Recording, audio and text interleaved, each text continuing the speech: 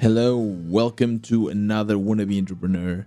My name is Tiago, and this is the podcast about what it's really like to bootstrap a company. Today is Wednesday. Again, I'm releasing on a Wednesday, as I promised I would. So, yep, at least that's working. And I hope you are sharing this episode with your friends. I actually notice a little bit of a drop in terms of downloads. So normally I would reach 200, 200 something. And now it's a little bit less, like 180 or so. So I don't know. Am I doing something wrong? Forgive me.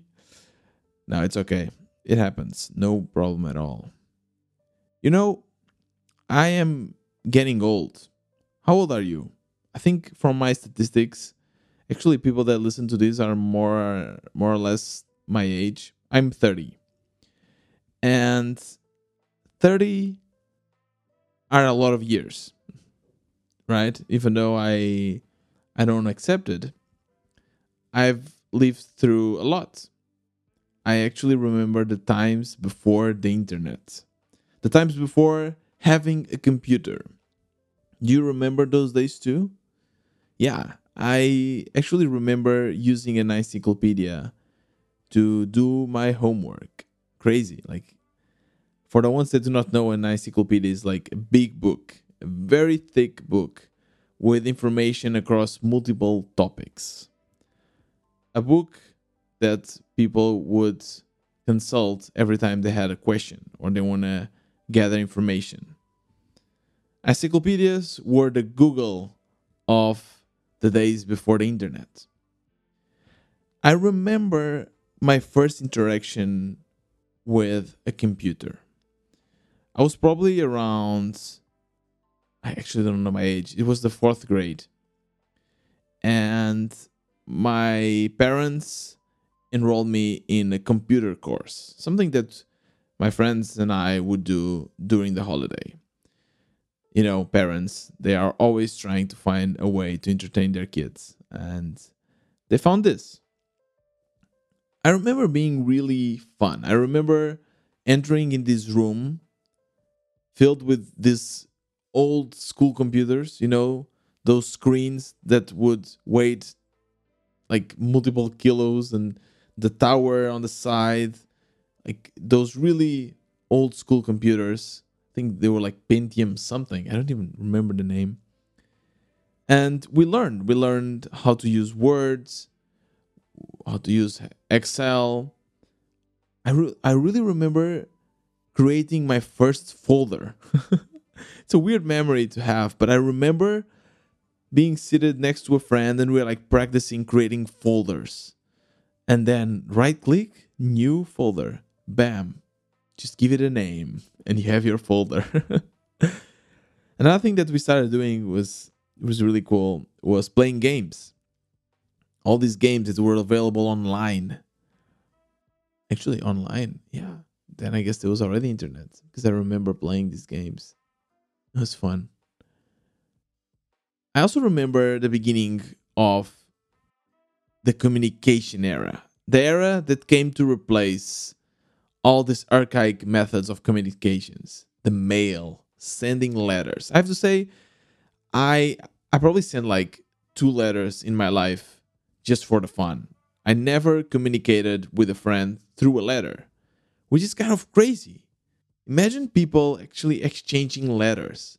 Imagine writing something, sending, waiting for days to arrive to the recipient, and then waiting more days just to get the letter back. I'm sure that a lot of people would say that writing a letter is a completely different experience than writing a text. But come on, it's so long. It takes so long. Once Messenger came to play, it kind of changed everything. I don't know if you remember having Messenger where you just set up your nickname and people just, at least here in Portugal, they would describe in their nickname how they were feeling. I am upset because the girl I like doesn't like me back and my mom made me eat broccoli. That was like the nickname people would have. Like, and then you had the email. You needed an email. This weird thing It's kind of mail, but online. It's the email. It changed the world. Email changed the fucking world. Suddenly, you could send letters in seconds. You didn't need to write it, put it into an envelope, and sending in the post. No, you just type it and send it. How incredible is that? At first, when this concept was introduced to me, I didn't really grasp it. I didn't understand what was the point. But I sure created an email because all my friends were creating emails. I created an MSN.com email. And I have to say that I'm still a proud owner of that email address. Yeah, I'm still using it actually. So I guess this shows you how mature I was because all my friends were having these like crazy emails like dog69 at msn.com or crazy baby, whatever. Imagine going to a bank and you want to open an account, say, hey, I want to open an account. And they're like, sure. So what's your name? Tiago. What's your email address? Baby69sexy at msn.com. Fun times. Yeah, I still have my email. I still have that email address, still use it. Messenger was also really fun. And to be honest, the Messenger technology, or at least the format, we still use it, right? We then use texts, SMS, and then now with WhatsApp is basically Messenger for your phone, right? Fortunately, people are not using those crazy nicknames anymore. But yeah, it's somehow similar. It's funny because that was the beginning. Back then, I didn't know that that would be my life. Back then, I wanted to be a soccer player. I didn't know that creating that folder and interacting with that computer would be something that I would grow up to do literally every day. I didn't know that I could build something from that computer that would pay my bills. That's crazy how things changed. Crazy. But one thing did not change. Emails. Yeah, they are still there. They are still like flip-flops. Flip-flops. Oh my god. Floppy disks. Flip-flops. Did I just say flip-flops? No. Floppy disks. Do you remember those kind of plastic things that you just insert in your computer to store 1 megabyte or something? Those are long gone. CDs. Remember CDs? Those are gone too. Emails, though, they are still here. And for a while, I thought that no one was using email anymore. I thought everyone was using WhatsApp or Slack, whatever. Like, to be honest, I still think that the communication through email is slow, which is crazy because email was and is much, much faster than sending a mail, right? So it's weird that now, 20 years after, I'm actually calling emails slow, but they are. They are messy, they are slow, they are spammy.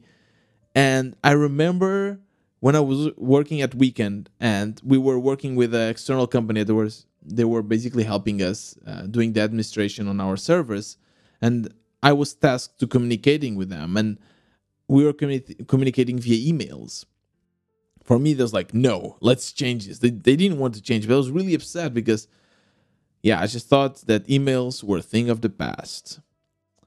Well, I was wrong. I was really wrong.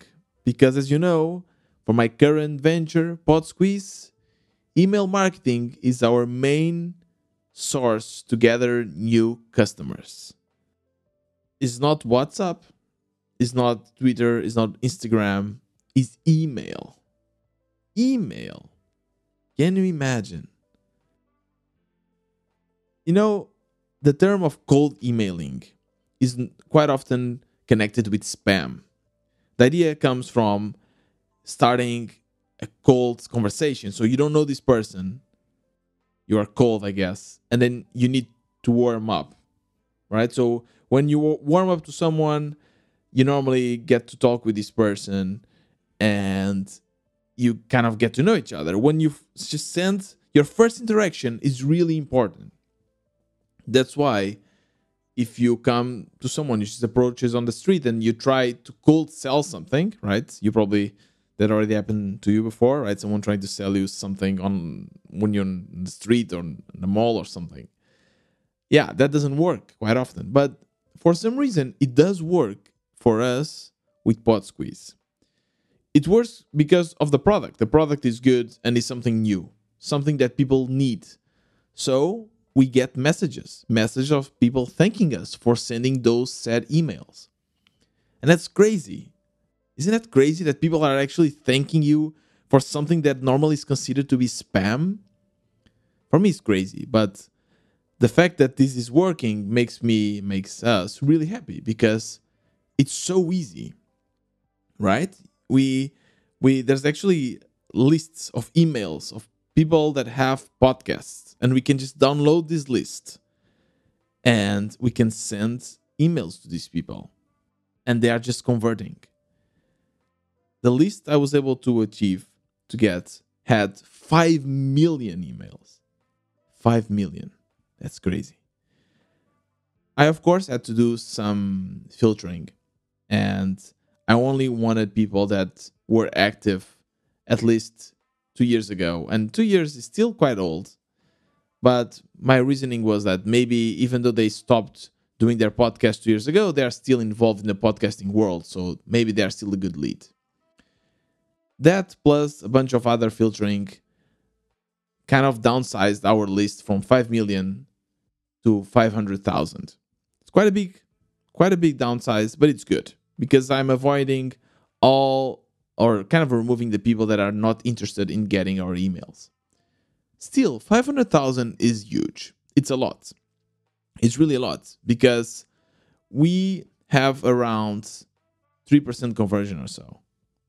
So help me with the math here. So if it's like 1% of 500 million would be, what is that? 5,000 clients, right?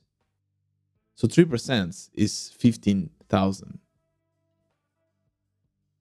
15,000 people that we can get. 15,000 clients we can get just through these cold emails.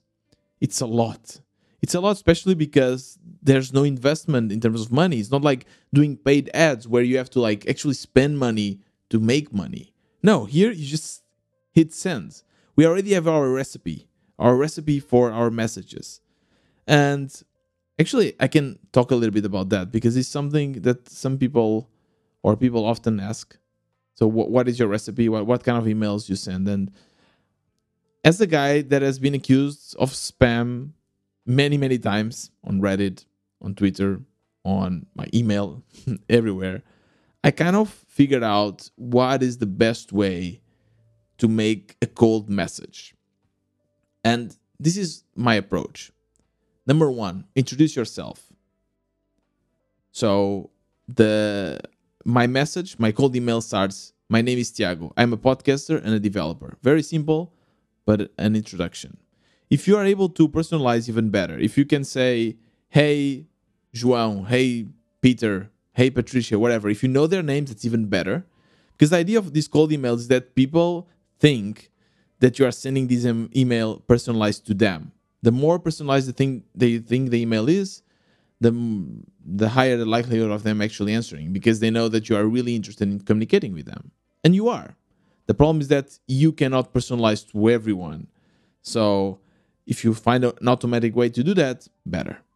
Then you explain what your product is doing. I just said, I created an AI tool to help podcasters repurpose their audio content and generate titles, show notes, timestamps, posts, mentions, all with just one click. A very simple explanation of what you're doing. The goal here is not to convince anyone. To be honest, if you want to convince someone, if you have to convince someone through your cold email that you are actually solving a problem that they need, then you're already losing. Because one email is not enough to convince someone, for sure. Especially if it's a cold email. So here I'm targeting people that already have this need, people that already want Pod Squeeze. They just do not know that it exists. So I basically describe what it does. And I say, you can try it for free at podsqueeze.com. Can Pod Squeeze be helpful for your work? Always finish with a question. That's something really important. And here's why. If you finish with basically an open sentence, if you finish without a question, people feel that they don't need to get back to you. If I would just say you can try it for free at podsqueeze.com and finish the message there, people will be like, okay, I can try it, or I might not try it, but this person that's just sent me this email is not expecting to get a response. So most likely I won't give it. But if there's a question, people will always feel that they owe you something. They owe you a response. So that's why I always finish my cold interactions with a question. Can Pod Squeeze be helpful for your work? Looking forward to hearing from you, Tiago. That's it. That's the message we have been using. We are also sending from my personal Pod Squeeze email, tiago@podsqueeze.com, so that people really see that it's personalized and it works. It's working really well. We were sending thousands of these kinds of emails per day. Thousands. We started with 1,000. Then we moved to 2,000, 3,000, 4,000, and blocked. Wait, what? Yeah, we got blocked. You see, I, without knowing, in the beginning of this week, end up learning a lot about email marketing. A lot. And get ready, because I will explain and share everything I've learned with you today. I hope this is helpful for you. It's really interesting. It's really, really interesting. So think as email or email boxes. Let's go back to the mail, the typical mail with letters, physical letters. You sure get a lot of spam in your personal mailbox. I do, right? And yes, sometimes we try to stick that sticker that says no advertisement, but let's be honest, that just doesn't work. Like, people just completely ignore that filter because it's a stupid filter, doesn't do anything, right? However, email is a bit different. Email is controlled online, right? So you can do more than just apply a simple sticker that says no advertisement. You can parse messages. You can actually analyze who is delivering the message and see if they have a good or bad reputation. That's very interesting because this prevents your inbox to have a lot of spam. Actually, you have a spam folder just for the advertisement and things you don't want to get, for all those Viagra pills and stuff like that. They all go to spam. How does that happen though? Did you ever think about it? How is an email sent? A mail is very simple, right? You write your letter, you go to the post office, you give the letter to them, and then I guess they will deliver it through plane or car or whatever. Like, they have their logistics, but okay, that's obvious. That works. But your email and my email, how are they connected? Like, who is delivering my letter, my e-letter to you? To understand this, we need to introduce the concept of SMTP servers. These are a type of server, like the server where you host your website or where your cloud is. This is a server that works through the SMTP protocol. And this protocol allows these servers to communicate with each other. It's like sending a mail from Portuguese post office to, French post office. They communicate with each other, right? That's exactly the same. We have multiple e-post offices across the world. One that you might know is Gmail, right? Gmail is kind of an e-post office that gets your letters and sends your letters. There are many others. There is Hotmail, there is Yahoo, there is Sapo here in Portugal. And then there are the professional ones, right? The ones that are used by companies.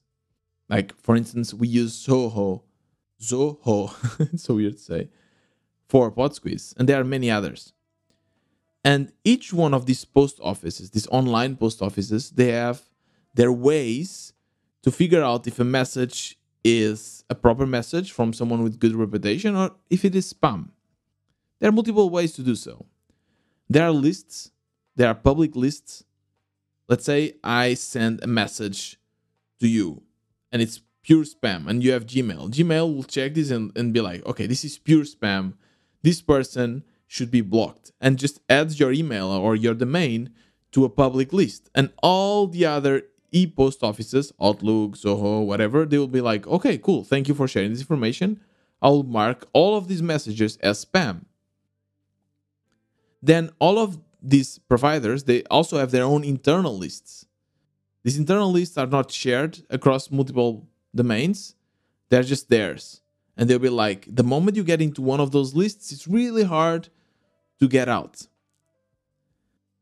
How do they decide though? How do they decide if your message is spam or not? And there are many, many ways. Many, many ways. Even before opening your email, there's already a bunch of indicators that will tell if the message is actually spam or if it's a real message. One, and I'm really sorry if this is getting boring. I totally understand if you want to skip this. It's very technical, but I think it's really cool. So when you actually send an email, I didn't know about this, but when you actually send an email, there are two forms. Or two froms. Maybe it's better like this. There are two froms. You know, from Tiago, there are two. One is the one that you see. So when you get an email and you see from Tiago, that's one of the froms. The other from is actually embedded in the metadata of the email. And it's funny because with a server, with any email server, you can spoof an email address. I basically can send messages as your own email address. You are WB listener, let's say, wblistener@gmail.com. I can go to my server that is not a Gmail server, and I can say I'm sending as wblistener@gmail.com. And when people get this email, they'll be like, okay, the from I see is coming from the WB user. And you're thinking, what? Then anyone can just pretend to be me. Not so fast. Because, as I told you, there's two froms. And the other from will tell from which domain I am actually sending this message. And they'll see. That's, by the way, one of the first ways that this kind of e-post offices figure out that it's spam is that when these froms do not match. When they see, wait, this person says claiming to be from Gmail, but the server says PodSquiz. So something is fishy, spam. That's the first way. Easy. Spam. Okay. But what if they have both the same? If the same froms, they work. Should we just send it to a normal person without going to spam? No, there's many other ways. First, they will check out how old is the domain. We just created PodSquiz basically 2 months ago. So let's say I would just create PodSquiz today and start sending thousands of messages. They'll be like, wait, this person just created a domain and is already sending thousands of messages? Spam. Easy. It's a very simple way. Another is also the server itself. I can just create a server. I just did. We created our own server. I'll explain why. But we created our own SMTP server, our own e-post office. But if I just created it today and start sending thousands of messages, it's the same as the domain. They'll be like, what? This just happened? They just created this e-post office and are sending thousands of messages? Spam. Right? And then there's things a little bit more technical. For example, in your domain, in your DNS configuration, there's a bunch of things that you can set up that basically says that this server is allowed to send messages for this domain. I don't want to go to technical. I might share some links on the show notes, or it's easy for you to see, I think it's called SPF and DMARC, a bunch of very technical things. But what they basically do is that they just say it's a way for these e-post offices to know that this domain accepts that this server sends their messages, that Tiago accepts that the Portuguese post offices is sending his messages. Okay, cool. I think, are you following? I hope you are. I hope I'm explaining this properly. Okay, why were we blocked? Right? I told you, I was sending 1,000, 2,000, 3,000, 4,000, and then we got blocked. First of all, we were not sending messages from our own server, not yet. We're sending messages from SendGrid's server. SendGrid is an email or transaction email service. And now there's still two types of services online that send emails for you. And there's two big differences. SendGrid, Amazon, CES, and I don't know, Mailgun, there's a bunch of others. They have their own servers. Okay? So they are their own Gmails. They lend their server to you. It's like the French post office allowing you to send messages through them, right? So they lend their service to you, and they lend as well their reputation. When I'm sending an email through SendGrid, everyone knows that SendGrid is legit because they are in business for a lot of years, and everyone, all the other providers, Gmail, Hotmail, they know that they are legit, right? So it's really cool. It's really cool because all the messages I send through them most likely will not go to spam. But they are also very picky. Because if I would, me, myself, and a lot of people would just use these services to send spam, thousands of messages about Viagra or whatever, of course, then Gmail will be like, SendGrid used to be cool, but now you just send us shit. So we are going to block you. So SendGrid, they don't want this. That's their livelihood. They depend on this. If suddenly they are blocked, they lose their business. So they do not allow this kind of emails. They do not allow cold emails. Yes, SendGrid, Amazon says they do not allow it, and we know. We know because we are very open with them. And we told each one of them that we are going to use their services for this purpose. We told them that people liked our emails, that we are not going to send the same person multiple emails, but still, they said no. Now we started to realize that maybe we should have lied. But if you are legit, they will not accept it. Then there are the other services, the other online services. The other services that send emails for you. These are different because these attach to your own server. They don't have their own servers. So I think, for instance, MailChimp, I don't know. I don't want to lie to you. But I know, for instance, one that we tried, it's called Woodpecker. They do use your own service. So you have to connect to your Gmail or you have to connect to your Zoho, whatever. And then you have limits as well. Your own servers, the servers you use, have limits. For instance, Gmail, if you remember correctly, we, back in our first email, our first podcast email was on Gmail and got blocked because we were sending like 300 messages per day or something.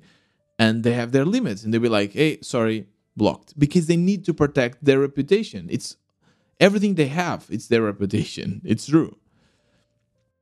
So we could have done this. We could connect to one of our servers and send emails, but then we could only send 80 emails per day or 100 emails per day. And that's not good. We want to send thousands. Thousands. That's where the money is.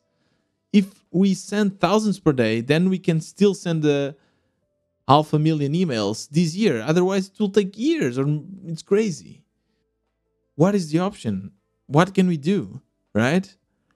Well, there's two main options here, at least from my point of view. Or maybe three. First, lie. Just go to Amazon, SaaS, or whatever, SendGrid, and lie your teeth out. You just say, no, We are only sending transaction emails, so emails for people that actually register and opt in, and we're not going to do anything to damage your reputation. And then try to send as many as you can until you get blocked. That's one option. Might work, actually. Second option is to basically create multiple domains and create multiple email accounts in multiple services, like one in Gmail, one in Outlook, one in Zoho, one in Yahoo, and kind of gather all of this and connect all of this to one service that sends emails for you and send basically 80 emails per account. Can also work. It also works. The other one, which is our route, what we're trying to do is to create your own server. Because what I thought was like, hey, I have all of these emails. Like, why am I being blocked? Why can't I just simply send these messages? So I thought, I'm creating my own e-service. And I shared this on Twitter and everyone called me mad. Yeah, everyone was like, Tiago, what are you doing? This won't work. And you know me, when they tell me it won't work, that's when I want to do it. That's when I fucking want to do it. So that's what we did. I basically created a server, a virtual machine, using Etzener, super cheap, like $3 per month. Then I used MailCow. There's like a service that uses Docker. Sorry, very technical, but uses Docker to install that. Super simple. I just installed my own service in like, I don't know, 10 minutes, 15 minutes. It was super fast. But then you get to that problem that I told you, which is you are so new that no one trusts you. Your server was just announced. No one trusts you. How do you get them to trust you? And then you do something called the warm-up. And I swear to you, I'm about to like finish the whole explanation, but this is an important process for you to understand. The warm-up is a process where you basically send very little messages, a very short amount of messages from your newly created server to other email accounts. And they need to accept, they need to interact with you, and they need, if you go to spam, they need to unmark you as spam. It's a lot of work. But that's the beauty of entrepreneurship. There's already service for that. Yeah. We're using one called MailReach, really good. And it's very simple. You just create an account. We are paying, I think, $20 per month. And we connect it to our email server and say, just warm up my email server. Just do that. And what they will do is, little by little, they will just send emails. They have basically hundreds of email accounts that they own. And they send messages to these email accounts. And then these email accounts kind of mark this as not spam. And they answer back. And they basically pretend that your mail is active and your mail is not spammy. And then they give you the rating. It's so cool. It's so cool. And another thing that they also show is that you can set up a message, send it to a bunch of their accounts, and they will tell you how many went to spam and how many did not. And as well, something really cool, something really interesting, is that they show you that if you are sending professional emails, so emails to professional accounts, your chances of going to spam are much lower because these email accounts are much more lenient than personal email accounts. If you're trying to send to my old MSN account or like to Gmails, personal Gmails, most likely will go to spam. Most likely. However, if you're sending to, I don't know, Amazon or whatever, these emails are a little bit more lenient. So that's our route at the moment. Actually, we are doing a mix of both. So I'm warming up my new server, and my goal is to send more and more emails. To be honest, I don't think I'll be able to send 4,000 because everyone is saying, from everything I'm reading, that if you send more than 1,000 or so, if you send more than 100, you eventually will get blocked. So I don't know. I will have to experiment with that. But at the moment, I basically we created a new domain. We have podsqueeze.co and then podsqueeze.com. And I will share the load. So I'll send a few from my own newly created email account and then some others from the Zoho podsqueeze.com account.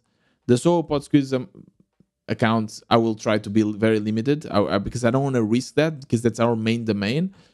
I will probably then increase little by little the amount of emails we send from our own server, and let's see if it works. Yeah. Wow. It was a lot. Like, I've learned a lot about emails. It's so cool. It's so cool. I love this process of learning. And I was just like, I use GPT a lot. I use GPT a lot to learn about it. It's so cool. I just ask questions. I think the cool thing about GPT is that you get to ask questions about certain things that you did not understand. Whereas in Google, you basically have to search those terms. I love it. Just to finish, today I had a very interesting interaction. So I got to speak with a bunch of teachers about GPT. I got to introduce GPT to a bunch of teachers. They teach English, the language, of course. Of course, it's the language. Why did I clarify this? Yeah, so I shared this and I shared Mid Journey with them. It's so cool because first thing that they told me was like, "Hey, Tiago, after seeing this, we kind of realized that homework is a thing of the past. Like no one is going to do homework. If we ask for our students to write an essay, they will use GPT for sure or whatever." So they were like looking at that and thinking, okay, what we need to figure out other ways to do education because GPT is changing everything. They also came up with really cool ideas. For instance, once I showed Mid Journey, they were like, "Wow, you know what would be cool? Maybe we could ask our students to describe their room, their home or their bedroom, and then they would just say, 'Hey, I have a bed which is red. It's in the middle. Then I have a side table. Then I have a plant.'" And the idea would be to recreate their room as accurately as possible with Mid Journey. That's cool, right? That's a very cool idea. So it was so cool to see like these. There were like multiple generations of teachers, and I was showing this to them, and it was cool to see how excited and at the same time scared they were about this new technology and how this is going to affect the future of learning. I'm sure that it will affect a lot, and I hope it will be for the better. But definitely things will need to change. So yeah, it was really fun. It was a really fun experience. Yeah, I have talked enough. I hope you liked today's episode. And if you do, make sure to share it with all of your indie hacker friends and yeah, with your friends that want to know more about email. If you have questions about the whole email marketing, cold email, I know there's a lot of people that are interested in this topic. Just DM me at WBTiago on Twitter. I'm always answering questions, or send me an email at Tiago or Tiago at podsquiz.com. Why not? Just send me an email there and I will make sure to answer all of your questions. And that's it. That's it for today's episode. See you next week.